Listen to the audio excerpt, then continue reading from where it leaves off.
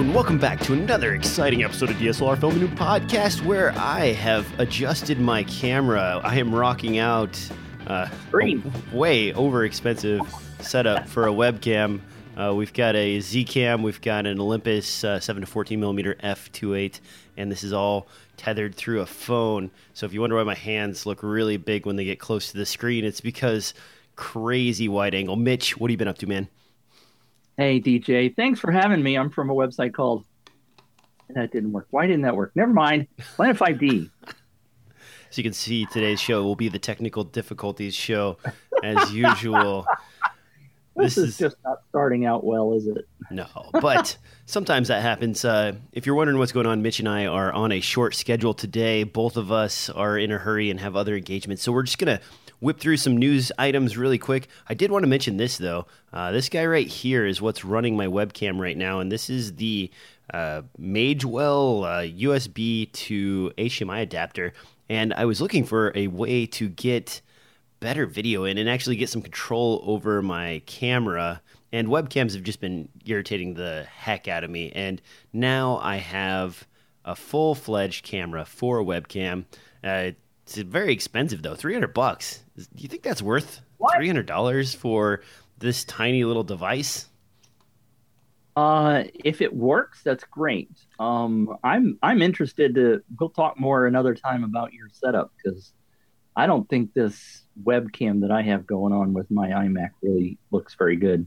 And I've tried spending, the top-of-the-line Logitech webcam, which top-of-the-line and Logitech, those don't seem like synonymous words to me, but they just don't cut it. And I want to be able to control my ISO, my aperture, all the things that I normally use with a camera. And when you can't do that, it's really frustrating. I am a little jaundiced today, though, so I apologize for my white balance setting. This is the first time testing this on the air. So while I say I have control, that control also gives me the option to fail immensely. Unfortunately, since the camera is so far away from me, phone apps are the only thing you have to control it. Now, let's move on to the news. Time for the news. All right, first up on the list here is actually yet another darn action cam. This is the Mocha Cam. It's a 4K camera. It's $99 on Indiegogo as opposed to Kickstarter, which is sort of Kickstarter's shady little brother. The camera itself is tiny, small, has a magnet on the back, multiple battery options, including the option to power it via the extra attachable monitor. The camera itself doesn't look to be anything crazy, fancy, or extraordinary, but it is selling like hotcakes. Looks like they're up to $644,000, so 1,200% over their $50,000 goal. Mitch, what do you think of this camera? It's funny, because I watched the video and I just had this gut feeling of this is a scam. I hate to say it. I don't know. I'm sure. I mean, they have some demo video and stuff, but it just felt a little icky to me for some reason. And I don't know why you call Indiegogo Kickstarter's lower brother. It's so Kickstarter. At least there's a little bit of a mechanism where if you don't reach your threshold, you don't get funded. With Indiegogo, they have the option to fund you even if you don't reach your goal.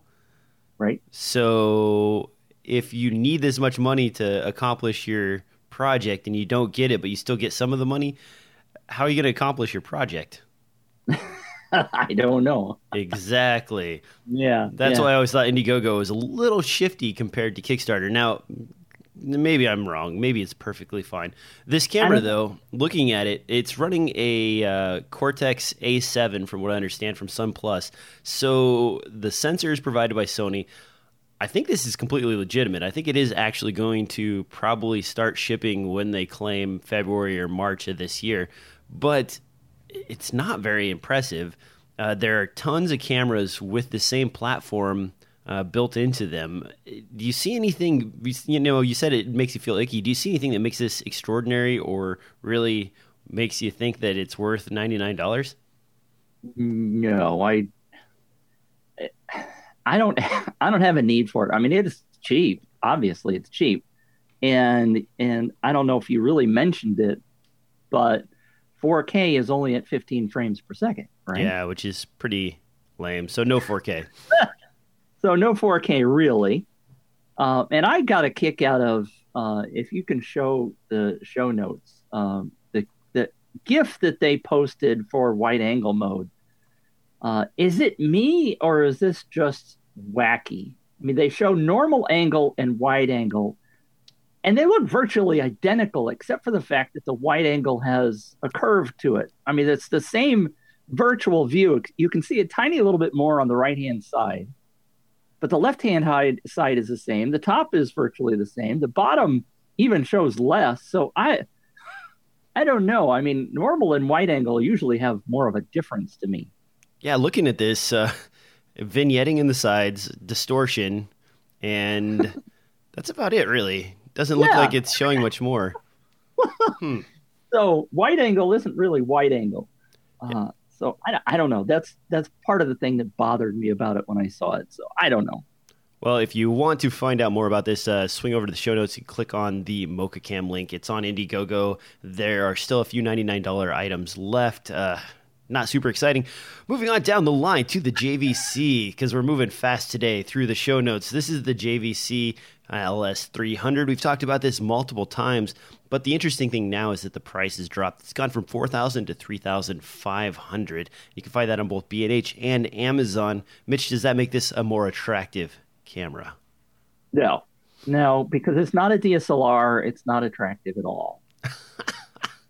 Wait a minute. I feel like this is a grown-up DSLR because it has XLR inputs, all the video features, and an interchangeable lens. Oh, well, but it's not a DSLR because it doesn't have the DSLR form factor. It looks like a video camera, which is cool. Have we ever discussed form factor, Mitch? Probably, but go ahead. Do you love the form factor of your DSLR for video shooting? It doesn't bother me. I know a lot of purists get really wacky and go, well, it doesn't have the right form factor. And I understand if you're doing a lot of filmmaking, it's a different shape. But most filmmakers put their camera gear on a tripod, right, or a rig. True. And they kit it out with monitors and handles and cages and battery packs and everything else. So what the hell does the shape of the camera matter at that point? Zero, nada. Okay. I like the DSLR because I shoot a lot of stills and I shoot video. So I'd like to have the ability to do both. Video cameras, for whatever reason, here's a rant for you. Why don't video cameras allow you to take stills? It's just a little software function, right? True. Why don't they ever add that? Why don't they become dual purpose? Okay, so they don't have a shutter that's really fast. Okay, maybe that's it. I don't know. Well, yeah, but electronic shutter, I mean, they can read from the sensor no matter what. So that's a very simple solution. It would be nice to have a button. And I think a few cameras do have the option to just take a still. Or I suppose you could pull a still from a 4K image if you really wanted to, although that's not ideal. For me, form factor wise, I do like the lightness of a DSLR, but I do miss the controls and some of the inputs and features of a full frame camera. You know, like having a handle on top is really nice, but I can add that to my DSLR. Having XLR inputs is nice, but I can add that to my DSLR. The only thing is as you add, the clunkier your DSLR becomes. So if you can get it into a package like with the GH4 where I can just plug audio in, put it in hot shoe and go, that's great. But when I need to run 2 or 3 mics into it and I need to mix some stuff and I want to add a few extra things, suddenly it becomes as big as a video camera, and then I'm just kind of wishing that I had the convenience of not having cables all over the place. Yeah, sure. It's an interesting conversation, and we can debate Mac and PC all you want. All right, so LS300, hot or not, Mitch? It looks great. Buy Sold. one through DJ's link. Buy one today. All right, moving on down the line as we fly through the show because we're trying to get this under a half an hour here. We've got the Aperture Airy. We saw this at NAB, I believe, Mitch, and now it is officially out and for sale. $599 is the price tag on this guy. A very decent 60 gigahertz transmitter that's able to send HDMI pretty fast with a very low latency between your camera and your monitor. Now, wireless monitors have been the dream of a lot of people, but how often do filmmakers need them if it's just a one-man show? It's a very good question. Let me correct you slightly because I love to do that. It's called the Array Trans. Is the product name? The Array Trans. Why they named Trans? It that? Array. Did I? Oh man, is this a DJ reading error? I just glanced over it and saw Airy and went with that. Okay. But Array. And I'm not trying to say you don't know your shit because you do. Oops. Oh, sorry. But it is called the Array Trans. And the thing that they really advocated a lot at NAB is zero latency. Now, I haven't seen this live production version yet. It just came out, as you found. And the guys at Aperture are really excited about this, and they're talking about sending us one to try out. As a solo shooter, you're right. I don't particularly need it very often. It would be nice, for example, if I were wanting a large monitor and I could just attach it to my TV or something if I needed something. But typically, I don't need something like this. I think the filmmakers will, especially people, if you have a director or a client on set, needs something that's external, and as long as the latency is low, especially for a focus puller, you want that. But it looks cool. We're curious to see how well it works. I wonder, when they say zero latency, I mean, I know that's technically not possible because you have transmitters and receivers and signals have to move through the air at X number, feet per second. So it's probably very, very low latency. I would guess less than a frame would be where they would call that zero latency. Does that sound accurate to you, Mitch? Yes. And it's curious because when they were demoing it at NAB, it seemed to be just a hair behind. I mean, and again, whether it's 1, 2, or 3 frames, I don't know. It's probably close enough for anybody to really be able to use it. How close? I mean, can you tell 1 frame off? Sometimes. Yeah, it's probably pretty tough. And I would expect maybe you, who spends a boatload of time looking at video and audio and thinking and everything else, but if you're using it for a director, for example, he's not going to know. He's not a director, but a customer or something. Anyway, I'm interested to see how well it works. It could be useful for many people. I don't have a need for one in what I do, but where I think this is an interesting choice is the price. Something in this category before, I think you had the Arrow, that was around $1,200 or $1,300 or more, and that was the closest competitor. Now they're coming in at $599. In the show notes, I kind of linked to the StarTech solution, and there are several of these very affordable sub $300 HDMI transmitters. The issue with these units is that there is quite a bit of delay between them. We're talking 10 or 15 frames where it's very noticeable that what you're looking at and what you're seeing on the screen are happening at 2 different times. But I started thinking about the applications that I would use this for. And generally, if I'm using a focus puller and I have someone walking around with a rig, they have their own dedicated kit that moves pretty fast. They have a monitor, everything taken care of for me, so I don't have to provide anything. But what I usually need is a monitor for someone that's sitting over in the distance that just wants to see what the image is going to look like. Right. And for that, I still think the aperture unit looks nicer, and it doesn't have as many dongles hanging off of it. And at $599, I think I would actually spend the extra $300 as opposed to going with a solution similar to this. Even if there is latency or no latency, with these units, you have to attach external power, go with adapters and so on. And so if you hand this off to somebody, I mean, it's gonna look pretty hokey. Well, and I noticed, and this is not a market that I have paid a lot of attention to, but if you notice the StarTech thing, some of the reviews are from like 2013. So they've been around a while. It's not like they're brand new products, which I wasn't aware of before, obviously, because I don't have a need for this kind of thing. But the guy that makes the Arrow, he worked for another company back in 2012 or 2011 that was producing consumer-grade, lower-priced wireless transmitters, and he thought he could do it better than some of the more expensive ones and still save on price. And he did. The Arrow is a fantastic wireless transmitter. If you ever rent one, they're great. But the companies that were making the lower end ones have been making units that'll transmit 50 or 100 feet for in the $200 price range. They're just very flaky, and there's quite a bit of delay in those units.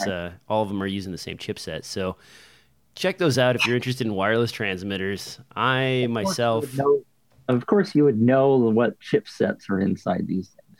Well, that's the interesting thing about all these action cams coming out. They all started coming out at about the same time, and that's because the sensor from Sony that's being produced is really common and easy to get your hands on, and the board that comes with the A7 chip set from Sun Plus is very common, so you can go pick those up for like $20, and then you just have to develop your own lens, which you don't have to develop your lens now because you can go to another company and get a lens. So basically, the only thing you have to do is come up with an app, which I'm sure you can clone someone else's app, and a package of some kind of enclosure, and claim that it's waterproof, and bam, you're good to go. You've got yourself a action camera. And actually, GoPro, if you followed the moves of GoPro over the years, there was a company that manufactured their board as well as the chipset and the sensor that goes along with that. And you could see what the next GoPro would have based on the release from this company. So you just watch their press release for the latest board and chipset that would come out, and you'd see what the chip was capable of, and you could kind of figure GoPro would have most of those specs built into the next unit. So it's become that commoditized now that action cams are really easy to build, and it's only a matter of time before DSLRs and other cameras go that same route, don't you think? Well, you and I have talked several times about how DSLRs ought to have an iOS or an Android kind of operating system. And if you were to make it of components like that, it certainly would be a lot more flexible, and you'd be able to do more post-processing kind of, they're not post-processing, but app kind of settings, and how many apps are out there to shoot photos on your iPhone.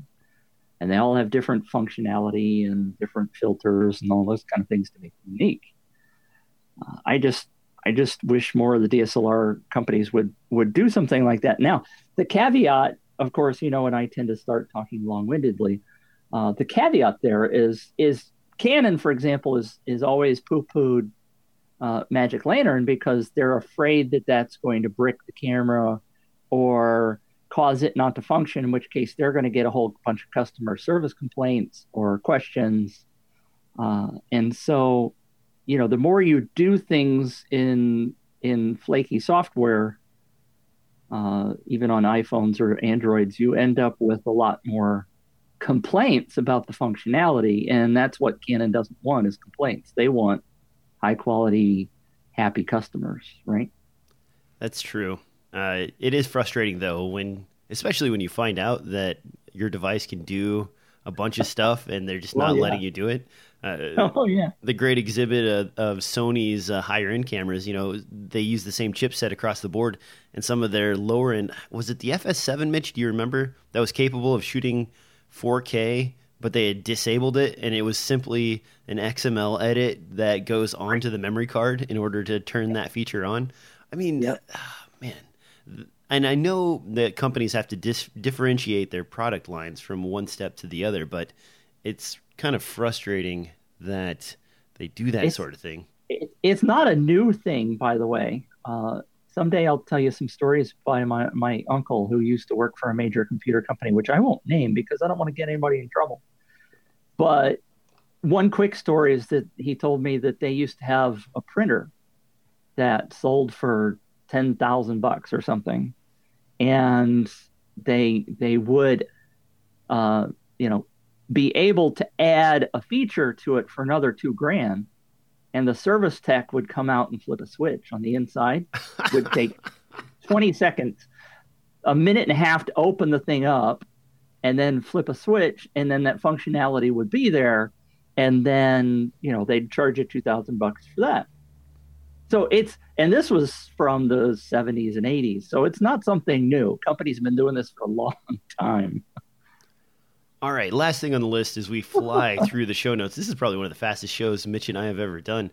We've got the D5. Now, this camera has yet to be released, and already there's rumors of a firmware update. This comes from NikonRumors.com. The D5 is expected to have a firmware update that will bring you from 3 minutes of recording, which we were complaining about a few episodes ago, to 30 minutes of recording. Complain? 30 minutes of recording, Mitch. Does that mean that it's probably not a sensor heating issue that they were having problems with? Well, you and I talked about that at the time, and you questioned whether or not it was a sensor heating issue. And of course, my comparison was the 1DX or the 1DC, which Canon has, which does plenty of recording. And the supposition or the question was that if you did the HDMI out, would you be able to send it to a recorder and have the sensor be open for longer than 3 minutes? Was it just an internal recording issue? I don't know. It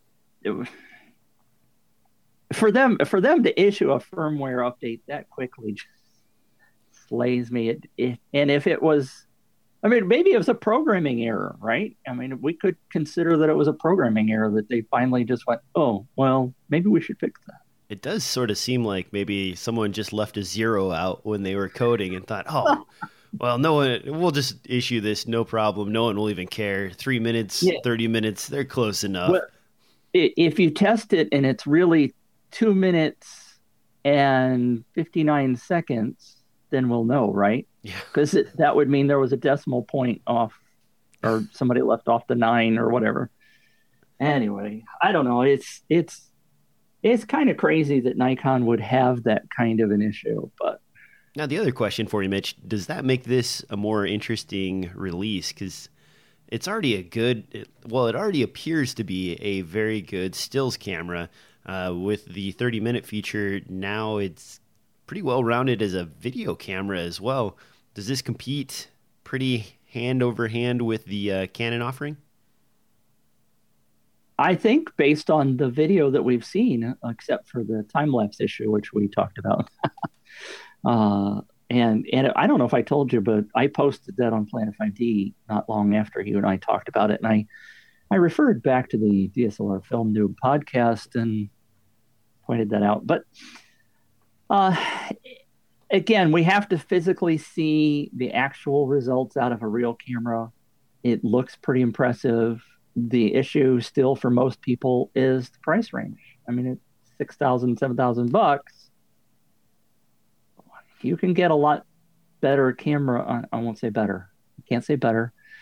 You can get a less expensive camera that can probably do just as well video shooting. Just as well? Oh, God. Okay, this show's over.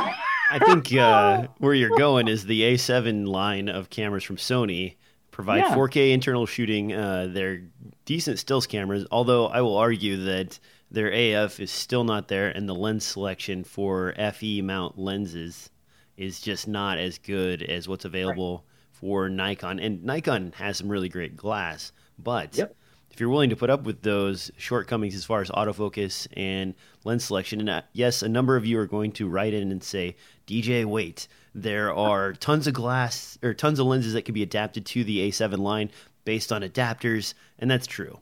You can put your Canon glass on there, you can put your Nikon glass on there, but you're not going to get AF.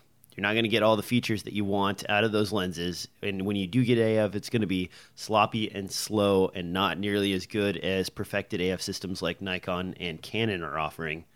Still, if you want the best, you pay $6 or $7 and bam, you got it. So probably professional market, maybe as the price falls off into my market, I suppose. Well, but that's going to take 1, 2, 3 years for it to really fall off.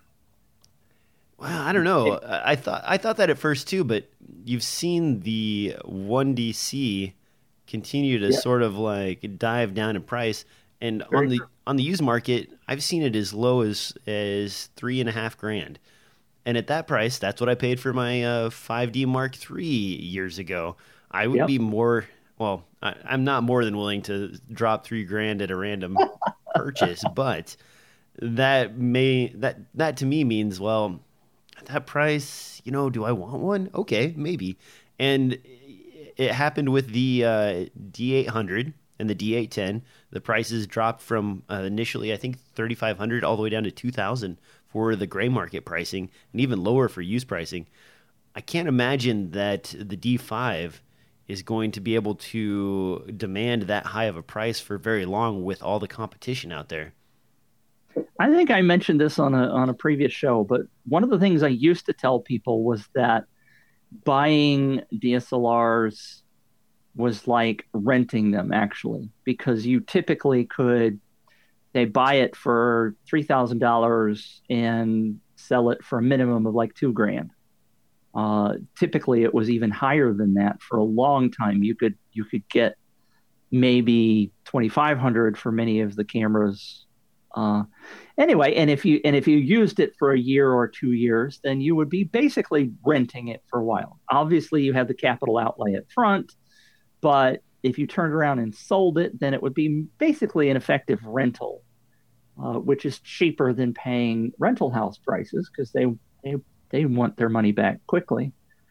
But that's no longer true, is it? I mean, in this market, if you buy a 5D Mark III at $3,000 and turn around 2-3 years later and it's only worth $1,000 or $1,500 on the used market, you're really losing 50% of your value. Is not common in the DSLR market, at least the way it used to be.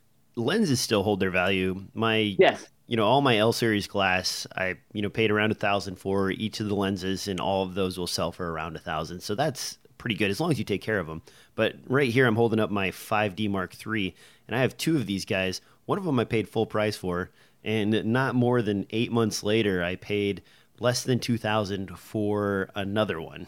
So that's ridiculous. And the only reason the price actually went back up on the 5D Mark III was when Magic Lantern released the RAW hack for the 5D Mark III, which provided a little bit of enthusiasm and brought this back up to $3,000. Now, I got really lucky. I do not have two 5D Mark IIIs anymore. I only have one, and that's because when the price went back up, I sold mine at a profit, and switched over to GH4 stuff. So I was able to spend that $3,000 I got out of the camera on a bunch of lenses, the GH4 body, and so on. But normally, that's not the case. And now if you look at 5D Mark III prices on eBay, they're in the tank, man. This is not going to be a viable make money resale option for me. Now, the camera's earned me tons of money, so I have no complaints. What the heck is the lens on the front of that thing? Oh, this guy? Have you never seen one of these? No. Okay, so this will be the last thing before we close out the show, because then Mitch and I both have appointments to get to. But this right here is a lens cap that is also a lens. So if you look at the inside right here, you'll see that there's just a little lens element. And it's not a fancy lens. It's a manual focus, wide angle lens. And you change the aperture by clicking this over right here. They're like $20. And it's, the widest aperture is f5.6 and then closed. But what's really cool about this is if you see something and you have a lens cap on your body, you can just quickly snap a picture off. It may not be the best picture, right? But you got a picture of something, and it's helped me out a few times where it's like there was a truck on fire on the road, and I'm driving by, and my camera's sitting there, but there's no lens on it. It's just a lens cap. So take a picture. I got the picture of the thing. It's kind of cool. You don't see that very often. Or, I had a squirrel climb up on a rock and sit on my leg. And you can't just, here, let me get lenses. Let me get my lens on there real quick. Hold still, squirrel. No, you just quickly reach over, get your picture, and go. So they're super cheap, $20, I believe. And I'll see if I can't get a link to this in the show notes for you. But really cool. I keep them on all my bodies just because of that sort of handy feature. Cool. A new tip that we've never heard from DJ. Oh, man. If you could look around the studio, you would see all kinds of what's that laying about. All right. Always good to talk about. On that note, guys, that was our quick, short, and dirty show. Thanks, Mitch, for sneaking in between appointments. Myself, I am heading off. Can I mention two things really fast? Yes. Number one, teaser coming up in early February is going to be an announcement about a director's 2-day online webinar that you and I both know about, but we can't tell what the link is yet. But I wanted to tease people because that's going to be really awesome. It's going to be free. And we're also going to do a webinar on February 2nd on Planet 5D about 4K. If you want to tune into that, that's coming up. I'll announce that next week on Planet 5D. Both of those sound awesome, and we will definitely talk about them in future shows. On that note, guys, we are going to get out of here. Mitch, where can people find you? Planet5D.com. Thank you. And of course, guys, you can find this podcast on iTunes, SoundCloud, and anywhere podcasts are distributed. You can find me on... What's that? Go ahead. I said rate us. I'm doing background subliminal marketing. Rate us. Market us. Market high. You messed up my ramble there. All right. We'll see you next time on another episode of DSLR, the Film Noob Podcast. Yeah.